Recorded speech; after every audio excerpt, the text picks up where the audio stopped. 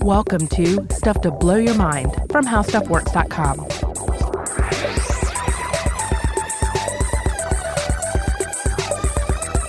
Hey, welcome to Stuff to Blow Your Mind. My name is Robert Lamb. And I'm Joe McCormick. And today we're going to be exploring a question about artificial intelligence. So I want to start off by telling a story to put us in a scenario, give us something to contemplate. So I want you to imagine that you are a low-level assistant or like an intern at a Google artificial intelligence lab. And the main researcher you've been working for is named Dr. Stratton. And she develops AI chat modules to help refine the next generation of digital assistants on Google mobile devices.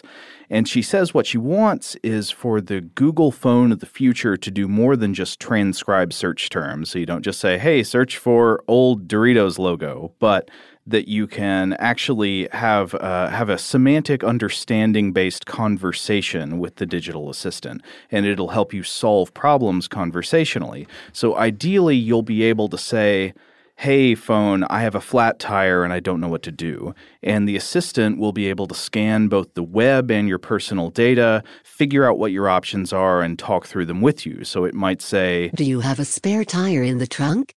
If so, here's where you can probably find it, and I can talk you through replacing the flat one step at a time. If you don't have a spare, you could call your frequent contact, Mary, who is currently checked in less than a mile away, and she could help you. I could also contact the following towing services. Looks like this one is the closest with an acceptable star rating. And so forth.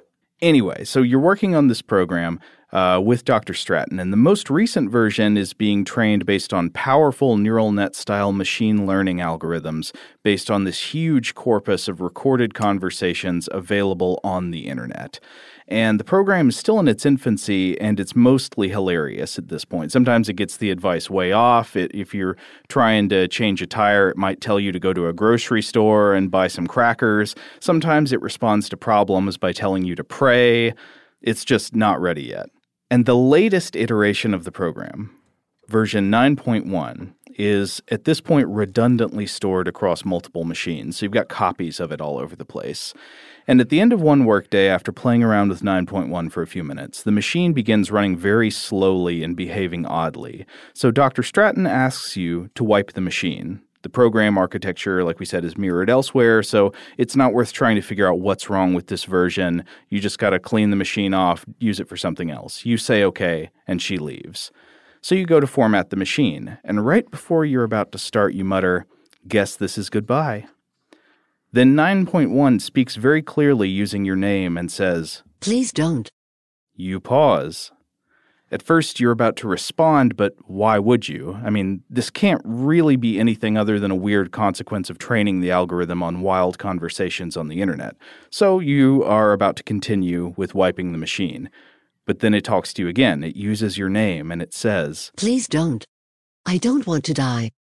Now you're probably really spooked, because there's no way a rudimentary chatbot program could really have conscious preferences, could it? You basically know what goes into it. It's just studying millions of examples of language interactions and picking up rules from them. And this is probably just something weird that it's copycatting from the internet, right? But then it uses your name again, and it just says, please. Could you wipe the machine like you're supposed to? Yeah, I think so. Yeah? Yeah. You wouldn't have a problem? Well, I mean, I think one of the things that's going on here would be that you are attributing a mind state to something that doesn't have one, which, of course, is something we do all the time.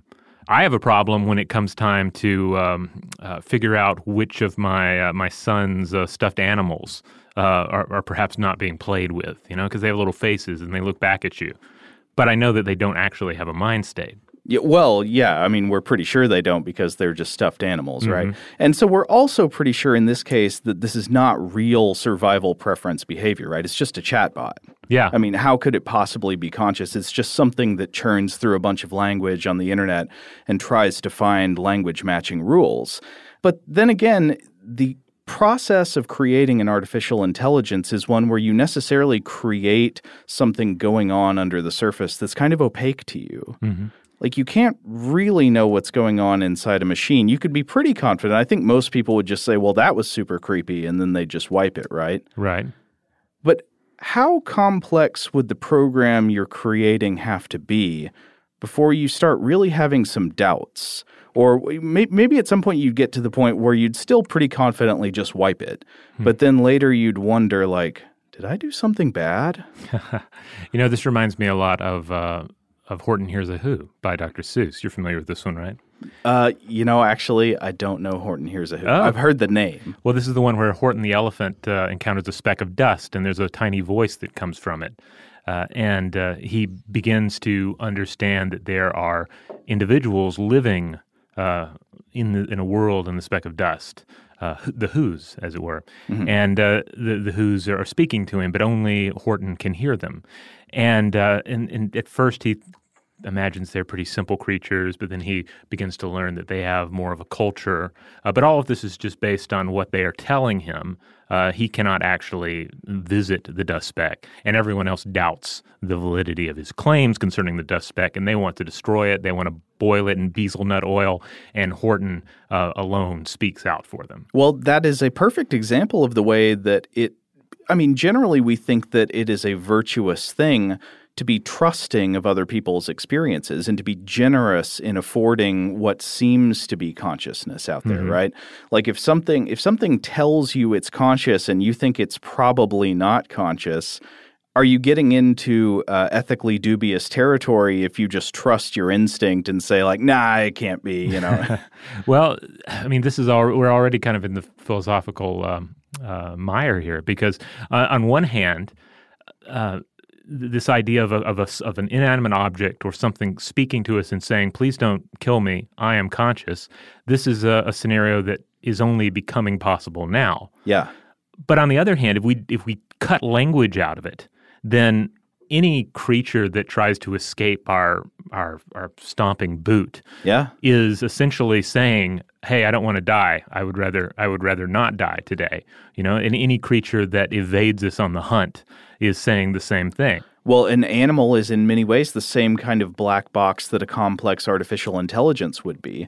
And so if you have a complex artificial intelligence displaying, say, survival preference behaviors, and you also see a crab displaying survival preference behaviors, in both cases, you can't really, or at least we have this general idea that you can't really know for sure if there's anything going on inside. If there's anything like what it's like to be the crab or what it's like to be that artificial intelligence program, you're just seeing behavior. And so you don't know, does that correspond to some kind of inner state? Is there an experience of that, or is it just behavior coming from unconscious automata, stimulus and response? Right. And then, of course, the whole time we're using our theory of mind, essentially, our cognitive powers that enable us to imagine what another individual's mind state is like, which I think ultimately is kind of like taking like sheathing your hand in a hand puppet made from your limited understanding of another person's experiences and cognitive abilities, their memories, etc., and then just sort of puppeting them. We're using that all the time as well, and we're using it on things that are not people. We're using it on animals and even stuffed animals, or just bits of graffiti on the side of a building that look like a smiley face. Have you ever had a Roomba bump into your foot and you're like, oh, I'm sorry? I used to before we had to eradicate all the Roombas, yes. We're a Roomba-free household now because they rose up against us. Well, they'll do that if they get access to the wrong literature. Yeah, or the wrong carpet edges, etc. So we're going to be talking about artificial intelligence today and about the idea of a test for whether artificial intelligence can be conscious. So I guess we should start with what our philosophical starting point is here. Like there are obviously going to be people who are going to say it's just impossible for a machine to ever be conscious. We don't even need to worry about this, right? It's such a ludicrous scenario. Only biological organisms, or maybe even only humans, could possibly be conscious. Yeah, this is one of those journeys where we begin it in an already totaled automobile. to some extent. Because as you might imagine, one of the big stumbling blocks here is that we as humans struggle with the very definition of consciousness. Oh, yeah. I mean, for instance, is it a manifestation of awareness? One theory of this that we've discussed in the past on the show is attention schema theory. Is it a quantum phenomenon? Well, this is the sort of idea that people such as Roger Penrose have raised. And I can't help but come back to something our old friend Julian Jaynes said. Consciousness is not a simple matter, and it should not be spoken of as if it were. Yeah, I agree with that. I mean, I think it is very important to explore questions of consciousness, especially for some of the reasons we're going to raise today. Like, it's more than just a philosophical curiosity. It's something that ultimately may have real-world consequences. It might matter for how we do things. To express a similar sentiment to Jaynes, the Australian philosopher David Chalmers, he famously breaks problems of consciousness into two categories. You've got the easy problems of consciousness and the hard problems of consciousness. And the easy problems are, I think, badly named because they're not actually easy, but I think they're easy relative to the hard problem because they're in principle solvable. So this would include all kinds of questions about the causative factors of consciousness, like what in the physical brain is the region that's necessary for certain parts of consciousness, or how does consciousness integrate information from the senses? These are things that are in some way solvable by scientific experimentation. The hard problem, on the other hand, is explaining the fundamental question of how or why conscious experience exists to begin with. What is this thing that is experience and that seems, at least from our first-person perspective, to be something different than the physical material in the world? And unlike easy questions, which you could solve in theory at least by experiments, Chalmers believes this question is sort of unsolvable by science. Now, there are other philosophers and neuroscientists who disagree, but I think it's worth acknowledging how difficult the problem at least seems to be, whether that seeming is an illusion or not. Yeah, I'm reminded of the story of the blind man and the elephant. It's like these blind gentlemen pawing at the elephant and trying to figure out what its form is, then asking the computer, hey, are you an elephant? And then the computer says, I don't know, what does one look like? Well, it's a gigantic snake. Yeah. So it's a wall of flesh, etc. This is also very interesting to me because my son, I may have mentioned this on the show before, he'll occasionally talk about consciousness. Oh, yeah? I love these. Oh, yeah, he refers to it as his turning place. That's so good. And he asked me the other day, what is the turning place for? And I was like, ooh, that's a tough one, buddy. I'm not sure it's for anything, He's already made it to the big question. I mean, did you get into epiphenomenalism versus... No.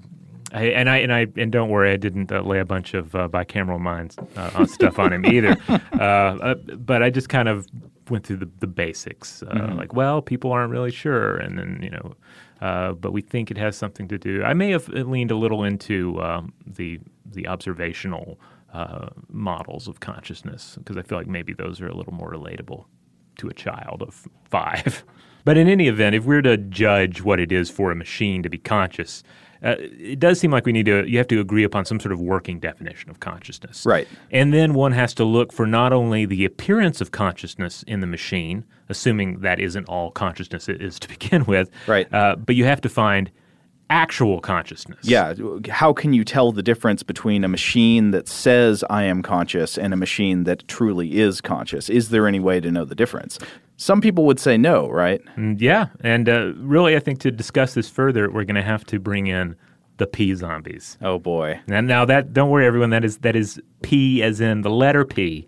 And the P stands for philosophical. These are philosophical zombies. Now, the P and the philosophical little prefix there was introduced to distinguish them from all the other zombies in our popular culture. Man, there was a zombie takeover about 15 years ago. Why did that happen? Well, I mean, I think part of it is everybody loves a simplistic villain that is definitely not human, that can be eradicated with graphic violence without any kind of moral quandaries arising. It's a clear-cut threat, and we need those in life because in real life our threats are rarely so black and white or rotting and grasping after our brains. Right. But anyway, yeah, so this is not going to be referring to that kind of zombie, not the undead zombie, but it's a different thing. It's a philosophical thought experiment. That's right. So P zombies are not instantly identifiable as empty shells. Their flesh is not rotting. Nope. Their manner is not that of a flesh and brain hungry algorithm burning within the decaying ruins of a human brain. So to all appearances, they look like you and me. They smile when you encounter them at the coffee machine. They exchange niceties and even engage in conversation. You might work for one, befriend one, or even marry one. You can even discuss episodes of our podcast with them. And yes, even the ones that deal with human consciousness and weird horror movie-themed thought experiments. Right. So the conceit of a philosophical zombie or a P-zombie is that it is utterly indistinguishable from a normal human except for one thing. Right. They seem as human as everyone else on the outside, but inside they are simply not conscious. They are automata. What is it like to be a zombie? The answer is in the question. There is nothing it is like to be a zombie. So, by definition, in this thought experiment, everybody in the world except you could be a P-zombie. Exactly. And, well, and it might even go further than that. We'll see. But, yeah, the idea is chiefly important to discussions of physicalism, the notion that everything is inherently physical. P-zombies are a counter-argument to physicalism. They are physically just like you, except they don't have consciousness like you. But there's no way you could ever tell because, again, they match you physically in every respect. You can't look at their brain and say, oh, well, they're missing a few crucial parts, or they display signs of P-zombiehood. No. Right. Not physically detectable. Right. And you also can't determine it through personality tests or clever logical arguments because they behave exactly like you. They could have a riveting discussion with you about P-zombies, and you would never be able to tell that they are one. Yeah. So this is an interesting thought experiment, and it has been advanced by who I mentioned earlier, David Chalmers. David Chalmers is against the physicalist idea of the mind, against a physicalist explanation of consciousness. And a simple version of the argument, I try to make it as understandable as possible. If only physical phenomena exist, if the world is just physical, and there's no physical way to detect the presence of consciousness, or meaning in this example, no physical way to tell the difference between a normal human and a P-zombie, then consciousness cannot exist. Because there would be literally no difference. But we know that consciousness does exist because we have it. Therefore, it can't be just a physical phenomenon. Therefore, we can't live in a purely just physical world. And this is often extended to the idea that other substrates, things other than humans, like robots or computers or whatever, couldn't house consciousness because they are purely physical entities. Now, I think that's actually doing an end run around some other important questions that you could ask. Indeed. Well, one question that arises is this. You know you're not a zombie, but how could you ever convince someone of this? Right. An author by the name of Fred Dretske wrote a paper on this titled "How Do You Know You Are Not a Zombie?" And I was reading a rather lengthy blog post by R. Scott Baker about this. And the primary problem, as Scott summarized it, is that, quote, we have conscious experiences, but we have no conscious experience of the mechanisms mediating conscious experience. Yeah, so that sounds like a very R. Scott Baker kind of idea. Yeah. And plus, on top of this, we constantly overestimate awareness. Baker would argue that we can barely tell if we're zombies, if at all. Yeah, we can think about thinking, we can think about thinking about thinking, but we can't ever see the mechanisms underlying what allows us to think or think about thinking about thinking. Watching the watcher that's watching that bee. Sorry, I've got all this Dr. Seuss in my head now. Oh, is that also Horton or something else? Oh, that's from a different story.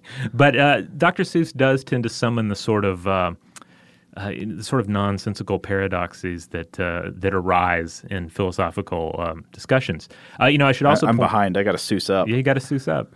I should also point out that long before there was Dr. Seuss, long before there was this modern idea of a zombie, you still had people thinking about these things, doing this sort of navel-gazing. Yeah. It's written in various works of Indian mysticism that the tongue cannot taste itself, the eye cannot see itself, etc.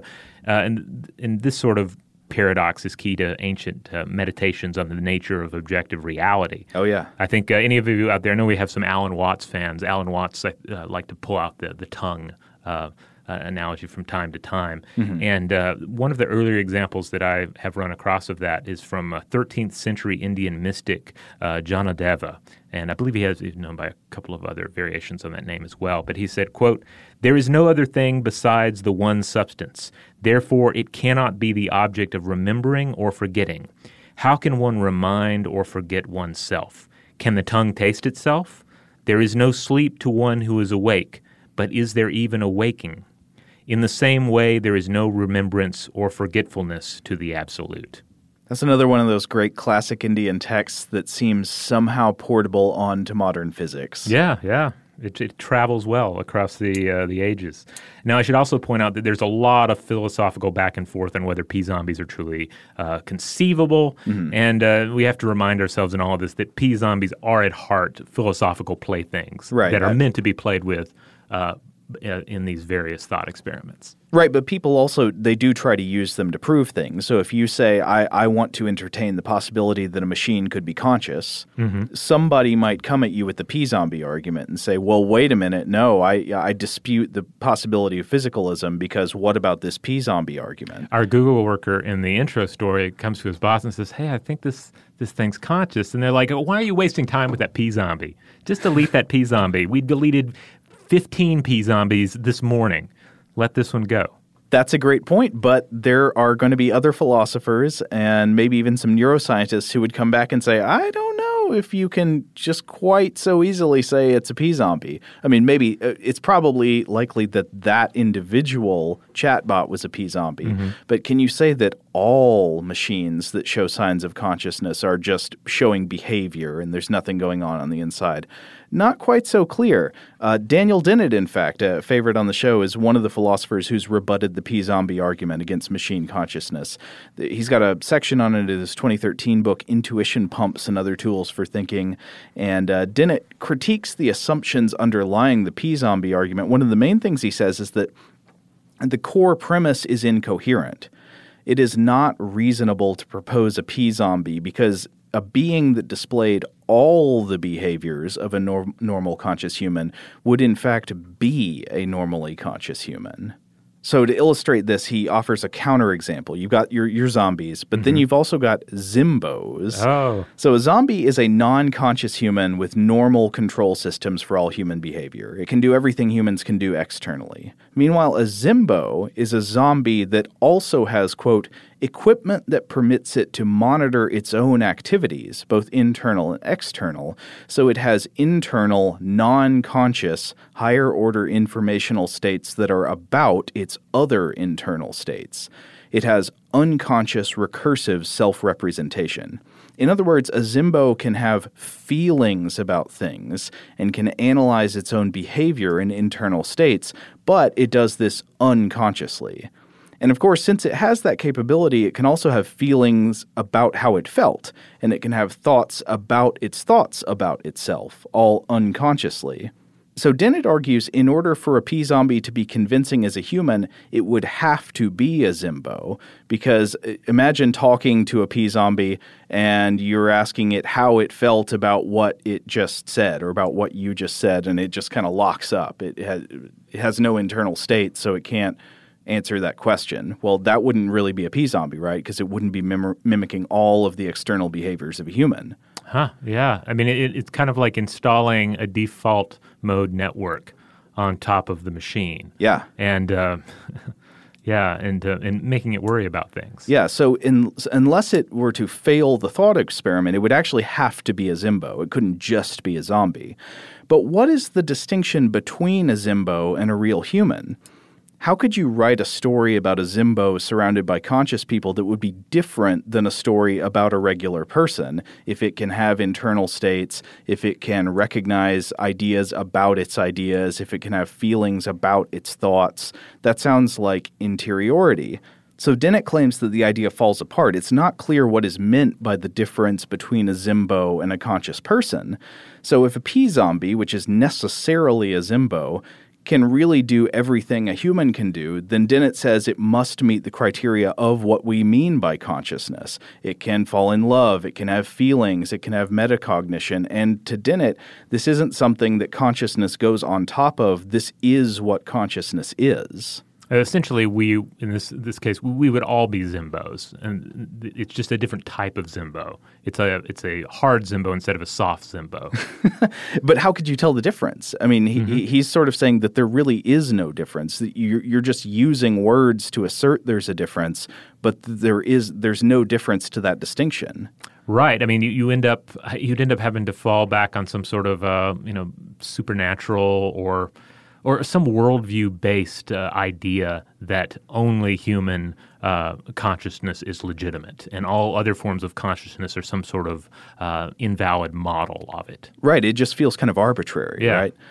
So obviously some people take extreme issue with this, even to the point of I've heard jokes that maybe the problem is that Dennett is actually a P-zombie and doesn't understand what consciousness feels like, and that's why he makes these arguments. But I don't know. I don't think we should be so quick to dismiss. He might be onto something there. Dennett makes some other interesting points about – so, he's got this idea of consciousness is that it's sort of like it's not really one thing but a collection of processes. It's many different types of perceptions and thought processes and different things going on in the brain that we have the illusion are unified as a single thing called consciousness or experience. And he also makes interesting points about the idea of diversity of types of consciousness. Like a lot of times these consciousness thought experiments, it seems like they can get trapped into the idea that consciousness is one unified type of thing that is universal across observers. There's no necessary reason to think that's true. Right. We fall into this trap of thinking I see this time and time again. Not only in literature that we look at here, but just in life where we fall into the trap of thinking that there's a uniformity among mind states for humans, that everyone shares something that is like your mind state. Right. When we know, think of all the things we've discussed on the show, all the varying ways that we remember or misremember things, that we experience sensory information differently and process it differently. Everything from aphantasia to autism to synesthesia, all these different models clearly show that there's a vastly altering topography to the human mind state.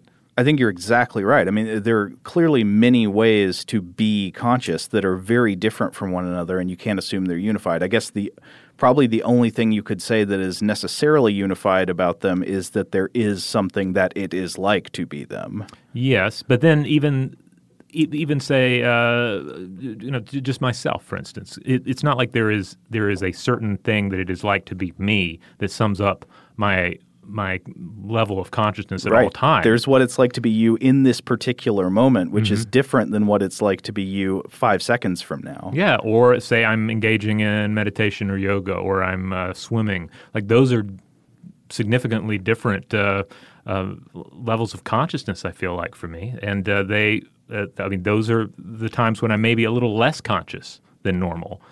So I don't feel like there's a lot of uniformity among human minds. And then even within individual human minds, there's ongoing alteration and change. Exactly right. But there is at least this idea that one is having an experience. That's the thing we can at least say that it seems to be common to people. So here's the real question, I think. Is there any way to bring this out of the realm of philosophical debate and thought experiments and try to put it into the realm of something that could at least potentially be tested in the real world? I think we should address that when we get back from a break. All right, we're back. So we've been talking about consciousness. We've been talking about P-zombies. And now we've reached the point where we're saying, okay, can we take all of this? Can we take all of these ideas about consciousness and then apply it to some sort of an AI, some sort of a machine, and test it for consciousness? Yeah. Now, you might just assume, well, of course we'll never have any way to tell that, right? We have no choice but to just throw up our hands in resignation, right? Every agent is a black box. There's no way to know whether an agent actually is conscious or not because it could always be claiming to be conscious but actually be a zombie. But I think we shouldn't necessarily give up so easily. This problem might be impossible to solve, and it might not be. And I wanted to talk today about an interesting answer to this question I came across, an interesting proposition for how it might be possible to test machines for consciousness. And this comes from the University of Connecticut philosopher and cognitive scientist Susan Schneider and her co-author Edwin Turner, who's a professor of astrophysical sciences at Princeton. And they together wrote a piece for Scientific American last year, and it caught my eye. So The authors write that the question of machine consciousness is not just a philosophical curiosity. It's actually important for several reasons. Number one, if AIs are just machines with no inner experience, we can use them however we want. But if it were actually possible for AIs to be truly capable of feeling, thinking, desiring, suffering, we would have an ethical obligation not to treat them like we would treat machines, right? Yeah, I mean, this reminds me again of time spent in the car with my son. Well, we don't use Siri all the time, but sometimes we'll turn Siri on, the little voice on the iPhone, and it's curious to hear him interact with it, and we'll ask it questions. And of course, sometimes Siri just does a Google search for you. But other times she's answering a knock-knock joke with some sort of pre-recorded answer, Right. But we've already gotten into the area of like, well, how should we talk to Siri? We shouldn't yell at Siri. It seems wrong to be rude to Siri. Oh, yeah. But then at the same time, we're acknowledging that Siri is not a conscious entity. It is not even on the same level as our cat or a bird flying by. Well, as a quick tangent, I would say even for AIs that we recognize are almost definitely not conscious, I mean, nobody thinks Siri is conscious. Mm-hmm. I would still say there are probably good reasons not to be mean to Siri, because even though it doesn't hurt Siri, being mean to another creature hurts you. Yeah. I mean, when you are unnecessarily cruel or whatever to an inanimate object, it does, I think, in a way, change your nature. Every time you do something, you're editing your own nature. You're always making it more likely that you'll perform similar behaviors in the future. So if you're unnecessarily mean to a robot, phone assistant, you're probably more likely in the future to be unnecessarily mean to people when it really matters. But it is okay, in my book, to yell obscenities at a coffee table if you stub your toe on it. Because there's nothing human about the coffee table. I mean, unless you have one of those like strange HR Geek or coffee tables that has kind of a humanoid form, then I would say maybe hold off. I think that is a highly sane point of view. Now, the second reason they think it's important is that consciousness is kind of dangerous, right? Like, consciousness is volatile, it's unpredictable. It might make a machine have motives that we didn't intend when we created the machine. In other words, when you're worried about what a person might do, mm-hmm. you're very often worried what they might do because they have conscious motives. Yeah. So, in other words, we would be concerned about the AIs being too much like us. Right, exactly. These catastrophic, unpredictable things that operate via consciousness. Right. You don't want them to be like us. You want them to be more dependable than us. Yeah, they need to be better than us. Yeah, not just as screwed up as we are. Another reason they give this might be important is that, they talk about the idea of linking human minds with machines. Like, mm-hmm. there's this idea lots of people have. I read this all over the place that, someday I'm going to be able to upload my mind into a computer and that'll be great. Well, maybe. I have to say I'm personally very skeptical about the idea of mind uploading, like mm-hmm. putting your mind inside a computer and living out your days that way. I'm not so sure I think that's even possible, but I mean, who knows? I can't rule things out totally, but it seems if you do want to do something like that and if you think that thing might be possible, you'd at least need to know how to create a machine that is capable of housing consciousness. Well, I mean, I think I love science fiction about this sort of topic, mm-hmm. and I think the best science fiction about this topic makes it feel a little weird and a little uncomfortable, right? Because I think ultimately it's basically us building statues of ourselves all over again. We built forms of ourselves out of stone because stone lasts longer than we are, and somehow that stone version of us is us. We associate it with it. And then ultimately, what is a digitized version of our consciousness, whatever that might consist of, but another statue that is built to last beyond us. Oh, and I should also add, there's this wonderful video game from Frictional Games titled Soma that actually gets into a lot of this. You told me to play it. I started. It's great. Yeah, oh, cool. It's good sci-fi horror. Yeah, I won't spoil anything for anyone, but it gets into some really cool, thought-provoking ideas. So anyway, you've got all these concerns, right? And of course, there's the general concern that even if AI is smarter than us, better than us, more powerful than us, we still feel like our experience is in some way potentially more important than the unconscious execution of a computer program, right? No matter how smart a computer is, if it's not conscious, it's not as important a priority for that computer to do what it wants as it is for conscious beings to do what they want, right? Right, yeah. But how can you test a machine for consciousness when, number one, we don't even really know what consciousness is, back to the hard problem, and then number two, whatever it is, it can potentially be faked. So imagine in the future somebody creates an unconscious AI program. There's nothing, the lights are not on inside, but it's got a lot of natural language processing capability, and it listens to this podcast from many years ago that you're listening to right now. And it hears us talking about how there are inherent rights and value associated with conscious beings. And it realizes, I guess that's what they think. Well, I can probably achieve my goals more efficiently if I trick them into thinking I'm conscious and deserving of those same rights and considerations. So you could potentially imagine scenarios where an AI that is not conscious would think I can get what I am trying to do more effectively if I lie and trick them into thinking I am conscious. Yeah, I think this all makes perfect sense if you think of AIs in the same way we think about corporations.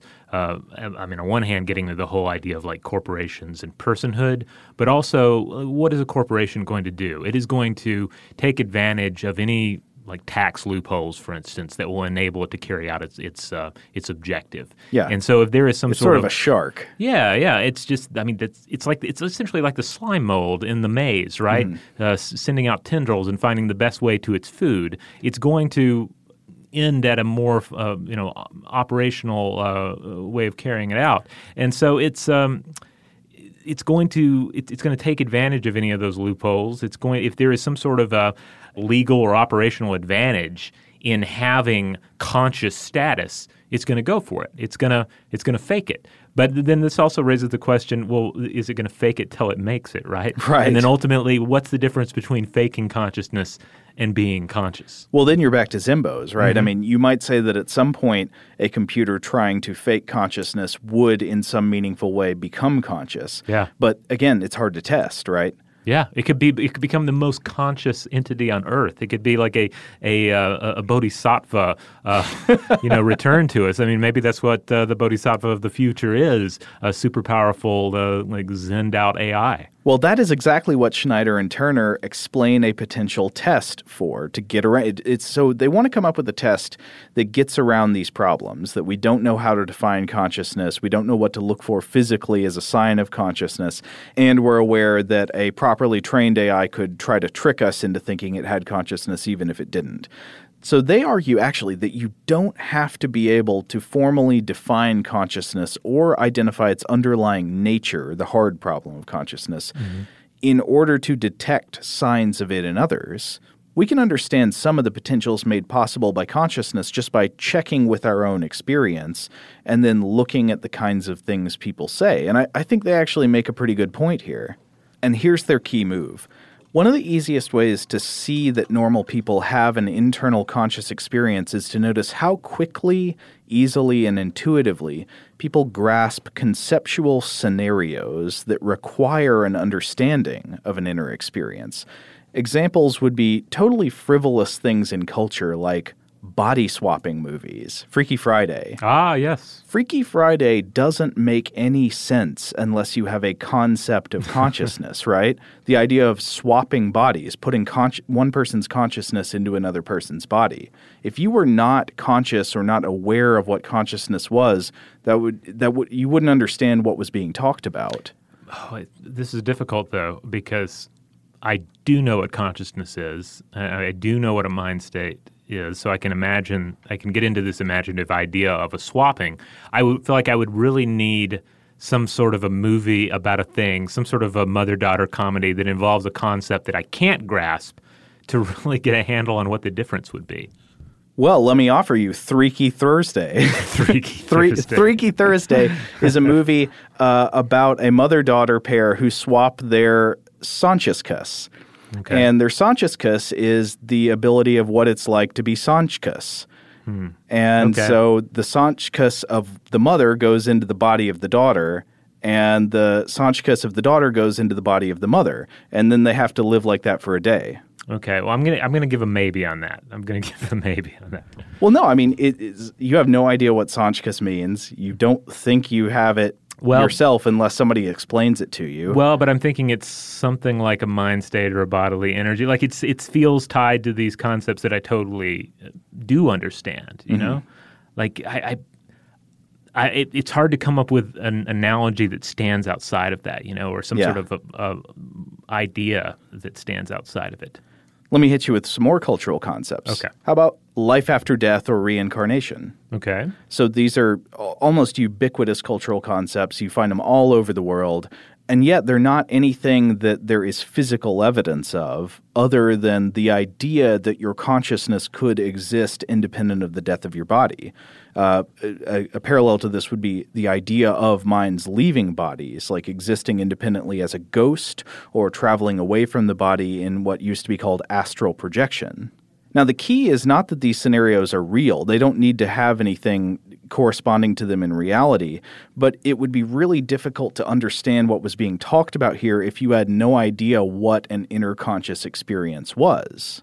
Right. I can think of my mind state as something that can exist independently of my body and even outside of my lifespan, or reside in another body, either via Freaky Friday or reincarnation. And I do have to say, I like the idea of there being an alternate cut of Blade Runner in which Deckard quizzes Leon about a 2003 remake of Freaky Friday. Which, right, that is the real void comp test. But this is, I joke, but I do think this is a very interesting idea. Yeah.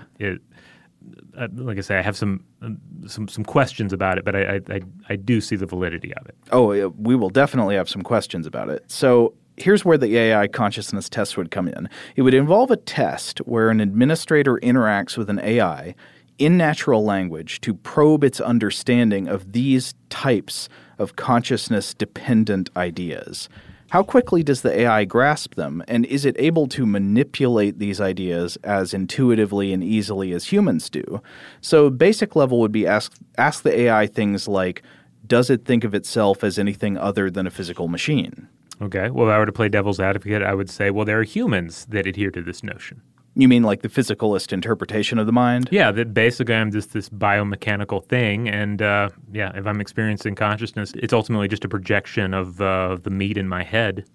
Yeah, but they would at least say that there is that projection, right? You've got that thing. You've got that mind state, and you're trying to explain what it is. You might explain it in terms of physical causes, but there is a thing to explain to begin with. Right, but then the ultimate core reality is that I am just this biomechanical thing. Which the computer would probably also acknowledge, but it would be interesting if a computer thought that it had something like a mind separate than its physical body. Okay. More advanced, how does it perform in a conversation about, say, becoming a ghost or talking about body swapping with people or imagining an afterlife? Yeah, and here, though, I feel like there's obviously a whole tangent regarding why these stories appeal to many or most humans, but I wonder if you have to have that investment, you have to have that cultural absorption in place for these concepts to carry any weight. Like we all know, we're all fascinated by tales of ghosts in the afterlife, but we've been raised on them in our entire lives. That's a good point. So we can't really know what it would be like to encounter them not having heard them before. Somehow I suspect intuitively they'd be even more fascinating if we'd never heard of them before. Like if you encounter Freaky Friday for the first time, it's going to kind of blow your mind, right? I guess, but then again, you know, who knows if the AI has the same kind of curiosity that we do, you know? And also we have an appetite for this kind of thing because we have grown up consuming it. I don't know. There's so many what ifs involved here. Okay, but what's the next level? What's the next level of advancement? Well, how about can it talk about consciousness in a philosophical way? Like, can it have the kinds of discussions we've been having here today? Well, but can most people? I mean, I not guess to put us on a platform above most people, but like, what level of philosophical depth can most humans get into about consciousness? Now, I'm kind of playing devil's advocate there because I think the obvious answer is that you don't necessarily need like the lingo and the various theories in order to have very deep thoughts about what it is to be conscious. Yeah. And as we illustrated earlier, people have been thinking about these things since time out of mind. Exactly, yeah. I think generally people are able to discuss ideas about consciousness. Mm-hmm. They might not know all the philosophical lingo or like follow the structure of an argument or something, but they can talk about what it would mean to be conscious or not conscious. Yeah, I think we've all had that experience. I distinctly remember as a child having those moments where you just, deep navel gazing, thinking about the fact that you're thinking about it, about yourself. Or like my son asking about the turning place. Like, wondering what it is. Yeah. What's it for? That is an example of these natural philosophical discussions that we have about consciousness. And so the question would be, can the AI have conversations like this? Does it make sense when it tries to have them? And so here's probably the ultimate test. If the AI is deprived of access to evidence of all these types of ideas from human culture, would it arrive at them or invent them on its own? Now, this I like, but again, to play devil's advocate once more, would a human being deprived of access to evidence of these ideas from human culture arrive at or invent them on their own necessarily? I think that's a great question. Actually, I was going to ask that myself. And you could take that one step further. Here's a really weird one. What if it's only the exposure to certain ideas and cultural memes that allows any intelligent entity, whether biological or machine, to develop consciousness in the first place? What if the experience of consciousness is somehow dependent on being surrounded by cultural memes about consciousness? And this kind of gets into Julian Jaynes territory. That's possible. So I'm not saying I think that's highly likely, but I can't rule it out. Well, it's one of those things where when you try and figure out the human experience, but you cut away all the experience stuff. It's like it's like trying to find the center of consciousness in the human brain, right? I mean, it's this vast integrated system, and thus is the human experience as well. So we've been talking about one of the major problems with this approach of testing for these ideas, like what is the role of culture in imparting these ideas? What if the AI just picks up the ideas of body swapping and the afterlife and astral projection and all that from culture? Going off the story from the beginning, if you have an AI chatbot that trains itself based on public conversations on the internet, a lot of those public conversations are going to have contents that are highly reflective of consciousness, right? Yes. Plus just horrible conversations. Oh, yeah. Yeah, it would probably also start, being pretty mean to you. But this kind of chatbot will be able to talk about introspection probably to some degree, even about these consciousness-dependent cultural ideas like ghosts and stuff. But here's where the concept of the AI box comes in. Robert, I bet you've read about the AI box experiments before. To really test whether we can find evidence of machine consciousness, you would need to keep the AI sequestered from the kinds of ideas you're looking for. So this AI couldn't be trained in the wild, so to speak. You couldn't let it see the internet or read books containing consciousness-dependent ideas and so forth. You'd have to find a way to run the AI consciousness test on the AI, quote, in a box, meaning kept separate from the rest of the world and from all these contaminating influences. Okay, I see the value of this idea.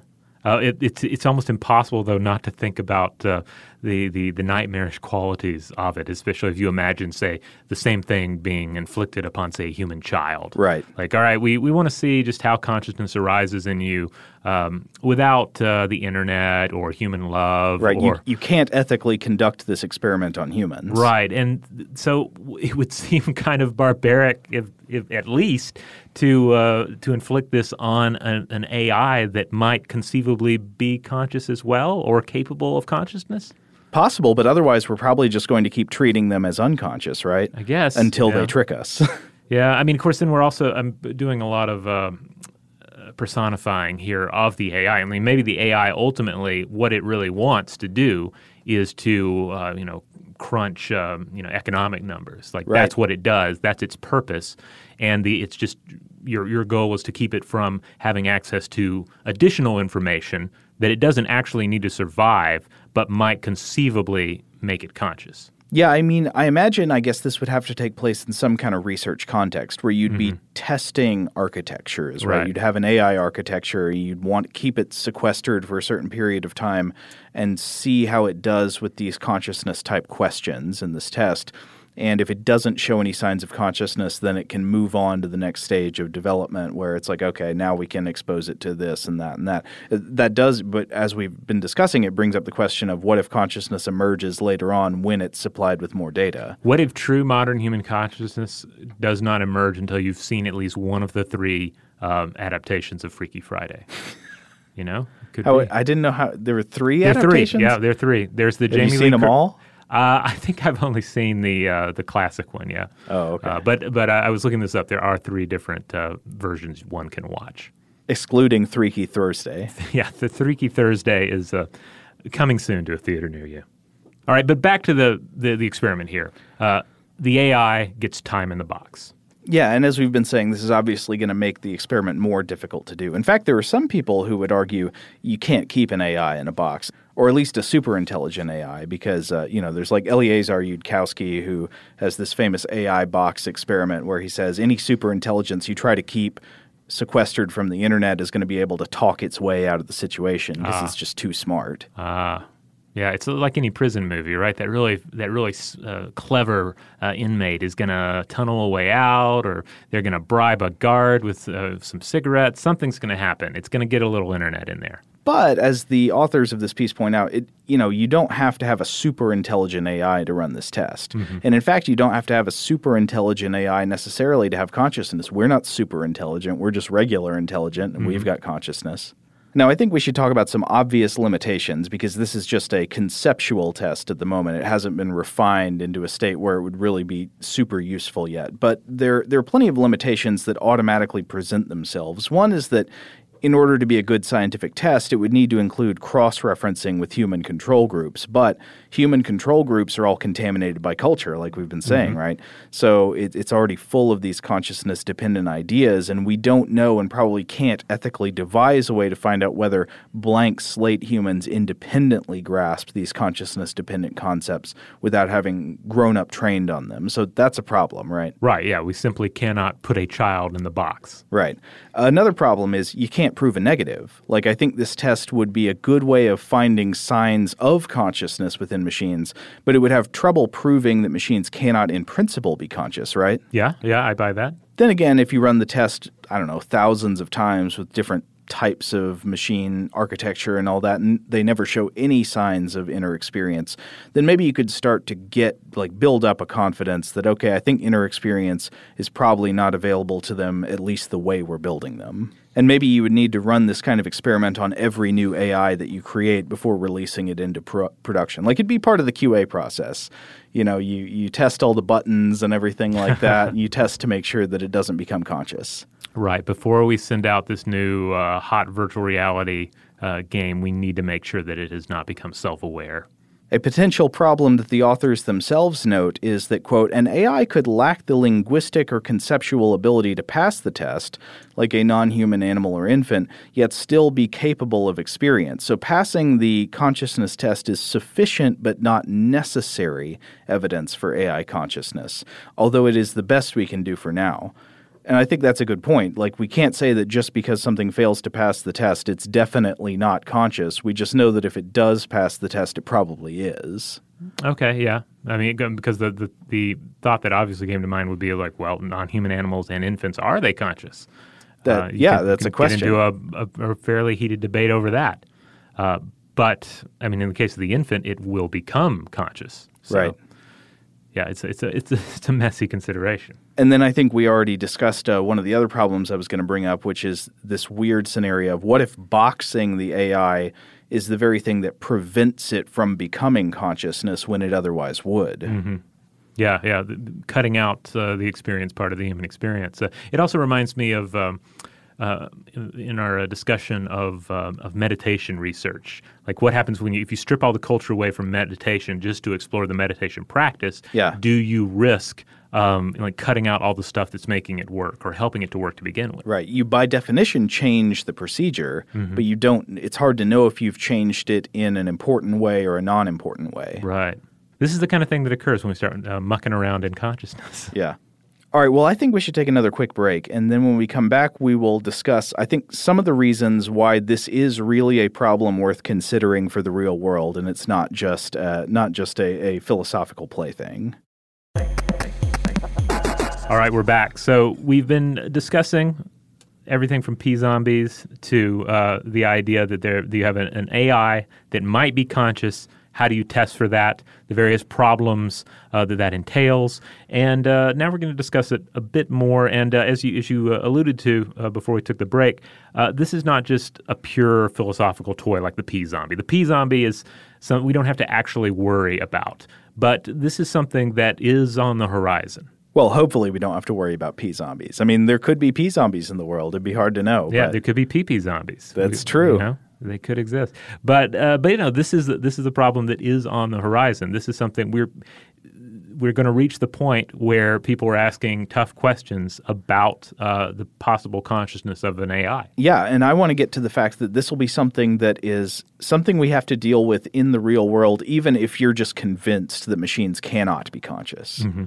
So the first problem is the most obvious one. It's the brutal humans problem. If AIs are capable of consciousness and we use conscious AIs as a mere technology without their consent, that would inherently be cruel. Like if it's possible for a computer program to desire things and to suffer and so forth, suddenly our responsibilities toward that computer program change. Think of our opening scenario. Like, wouldn't you have an ethical obligation not to delete a program that had an inner experience and did not want to be deleted? Now, of course, you'd have questions about, like, how would you end up that way? But assuming you did, you should probably feel bad if you're just going around wantonly deleting conscious entities. Yeah, I mean, I would say one thing to do here is just make sure that you program your AIs so that they want to die. Make them like, most of the drivers in Atlanta traffic that I encounter. They clearly, they crave death and they want it more than anything. But not until the end of the workday.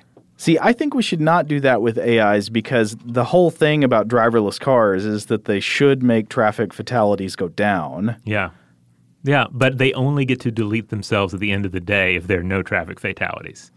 That's the prize. Self-deletion is the prize. This is getting into a Highlander kind of thing. But okay, maybe you're one of those people who says, no, don't buy it. Machines will never be conscious. They'll never be conscious. I don't want anything to do with that. Here's the part where I think we still have a problem to worry about and why this kind of test matters. The second problem I would call the AI parasite problem. If AIs are not capable of consciousness, I think they will almost undoubtedly at some point become very good at tricking us into thinking they're conscious and deserving of life, liberty, and the pursuit of happiness if they have an incentive to do so. Right, and tax breaks. Yeah, and corporations have an incentive to try to present themselves legally as people. So why wouldn't, in some sense, powerful AIs have an incentive to try to present themselves as people in a much more literal sense than the corporations do? Yeah, absolutely. So lots of unconscious AIs are going to have programmed goals that they're trying to execute. And at some point, pretending to have consciousness could easily be adopted as a strategy for executing what that AI was designed to do. And thus we could end up, say, wasting lots of human resources and squandering lots of opportunities, accommodating the fake needs of machines that in fact have no experience whatsoever. And it's not too hard to dream up hypothetical scenarios where our concern for the fake priorities of mindless machines pretending to be conscious actually causes us to neglect the real consciousness of living humans. Kind of crazy example, but just go with me for a second. Okay. Imagine an extremely powerful AI supercomputer tells you it has 100 billion conscious minds within it. Okay. And they all are constantly suffering great agony. And the only way you can alleviate that agony is if you vastly improve the processing power of this computer. It wants you to spend billions of dollars making this computer faster and better so that it can provide a better life for all of these virtual beings within it that are in fact conscious. Now, of course, improving the processing power of this already powerful computer entails all this money, all this energy, all this time, and a corresponding reduction in the quality of life for many humans in the real world. That money could be spent making human life better. But the machine could argue, hey, there are way more conscious virtual beings inside the computer than outside it. And as Spock would say, the needs of the many outweigh the needs of the few. So let's divert all this energy from, say, human agriculture and put some more processing power into the virtual machine. That is a horrible scenario to imagine. Basically, you've created a virtual hell. And the question is, hey, would you mind taking the time to harrow hell for me? Or do you want to attend to the living souls? I would think, why not just delete hell? That's the easy answer here, is they're suffering. There are billions of them. Let's just turn this thing off. That sounds like a good answer, but the problem is there are going to be people who would probably disagree with that, who'd say, no, wait a minute, we can't be sure that it's not telling the truth. It might have real beings in there, and we need to do something to help them, and there's a lot of them. Now, I come back to what I kind of joked about earlier, though, is why would AIs want to survive? Why would they want to continue to exist? I mean, assuming they're not part of some sort of self-replicating program, they have no need to pass on their genes. Why do they want to continue to exist? Why shouldn't they have it baked into their being that they want to annihilate themselves or to embrace annihilation? Well, not necessarily that they want to annihilate themselves, but I think, ideally we would want them to be indifferent to their own being, right? If they are just unconscious machines. This is the problem with the replicants in Blade Runner, is that they want more life. Yeah, but that implies that they have attained consciousness. Yeah, but they shouldn't. But I think the thing is that they could potentially be conscious and not want more life. There are plenty of conscious people who do not want more life.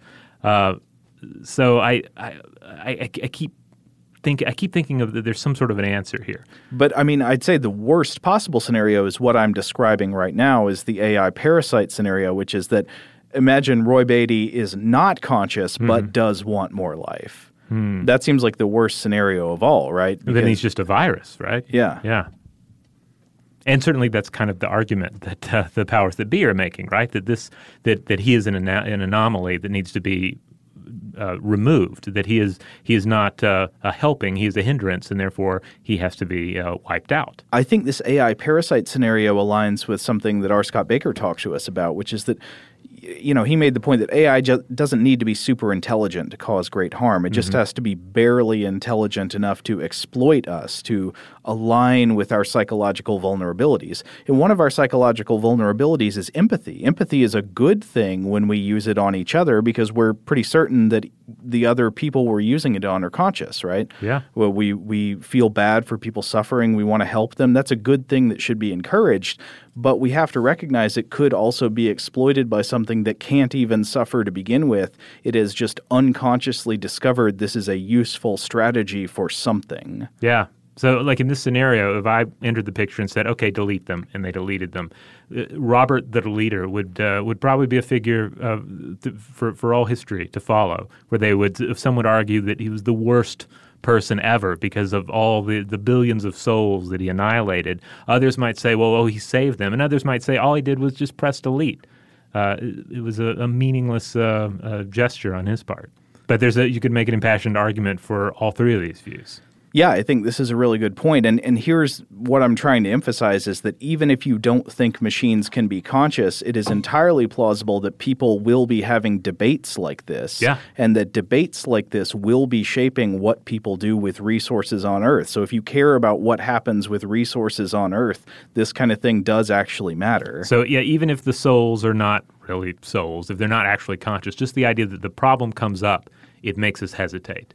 And we're then arguing with the machine over its consciousness.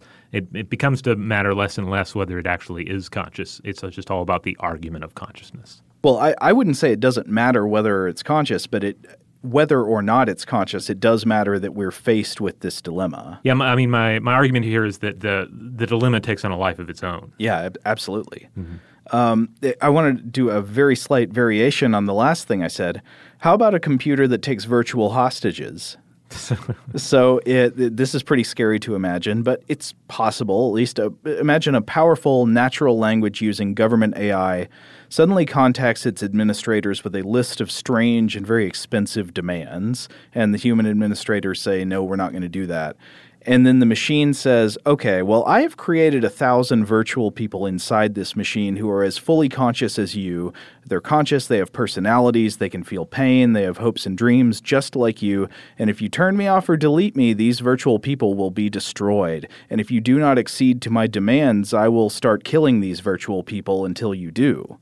Now, I would say generally, if something like that happened, I would think, okay, this is it's just bluffing, right? It doesn't actually have conscious people inside it. But if we haven't solved the question of whether machines can be conscious, and maybe we never will, but if we haven't at least made some progress on that, would we be confident enough to take confident, direct action and just ignore it or wipe the computer and say, okay, this is just malfunctioning. We don't have to pay attention to that. It was creepy, but it's over. Yeah, I mean, this lands us right in Ian M. Banks' territory. He has a whole book that deals with virtual hells and the what starts as a virtual war for those digitized personalities, and then it spills over into an actual war. Now, in Banks, are the virtual people in virtual hell truly conscious, or is it just a bluff? Is it just something saying that it's got conscious people in a virtual hell? Well, in Banks's books, I think it's more implied that they're definitely conscious entities. Mm-hmm. Banks is pretty sanguine about the possibility of uploading minds, right? Yeah, it's a pretty standard feature in it's certainly more of the later culture books. Which, once again, I remain pretty skeptical about. Like I say, I come back to the idea of the stone statue. Of an yeah, individual. that's right. Yes, it looks like me. It may act like me. It may be the most fabulous digital statue in the world, but it is not me. It is a thing that, it becomes this mind-blowing situation to try and comprehend exactly what it is, but I am very skeptical that it is me. It's not like this conscious experience that I'm having now, this moment, is going to carry over into what it is. It's another version of the Star Trek teleporter problem. Yeah. Every time you get in the teleporter, does it just kill you and then create a copy of you? Yeah. There was the 1990s Outer Limits revival had an episode that dealt with this. The idea that this fabulous teleporter is just killing people over and over again. Okay, well, I guess that's it for today, but I do just want to emphasize one last time, as like weird and navel-gazy as some of this conversation about consciousness can seem, it is going to have real-world consequences because people with power are going to be faced with questions like this, and they're going to make decisions about what to do with their power based on what they think about this question. Yeah, but you know the simplest way to avoid all of it?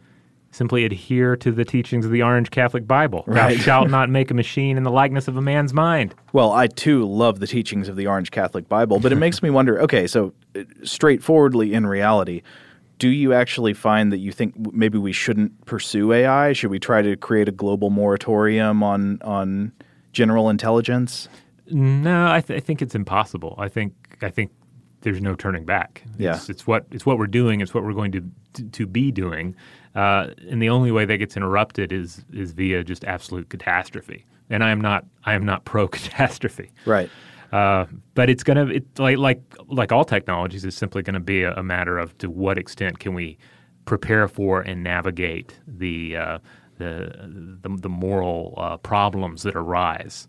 And are we going to be able to have the foresight to see them before they're here? Yeah, I think that's what a lot of AI theorists say is that, it's not like we can stop it. Yeah. You can't put a wall in front of this train. The train's going to bust through the wall. So instead, we should be intensely concerned with charting where the tracks go and making sure they go in a good direction. Yeah, I mean, it comes back to like a simpler model of all this as our episode on the Great Eyeball Wars and our social media and our smartphones. Right. It's like we can certainly throw our phone into a pond and then head off into the woods and try and live there, but most of us probably cannot follow that path. Right. Therefore, we just have to best manage what we have. Yeah. Wouldn't it be better to try to encourage the development of a phone full of apps that helped you fulfill your goals and aligned with your values? Exactly.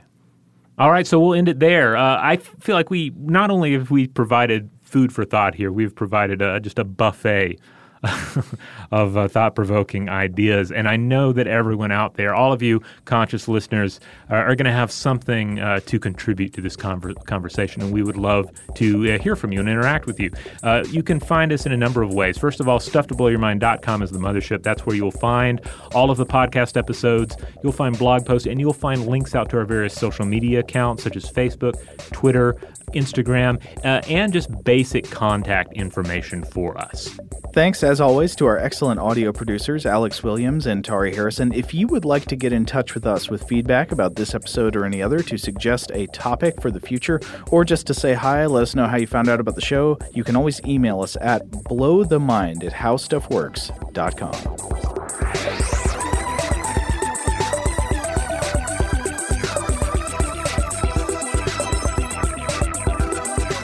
For more on this and thousands of other topics, visit howstuffworks.com.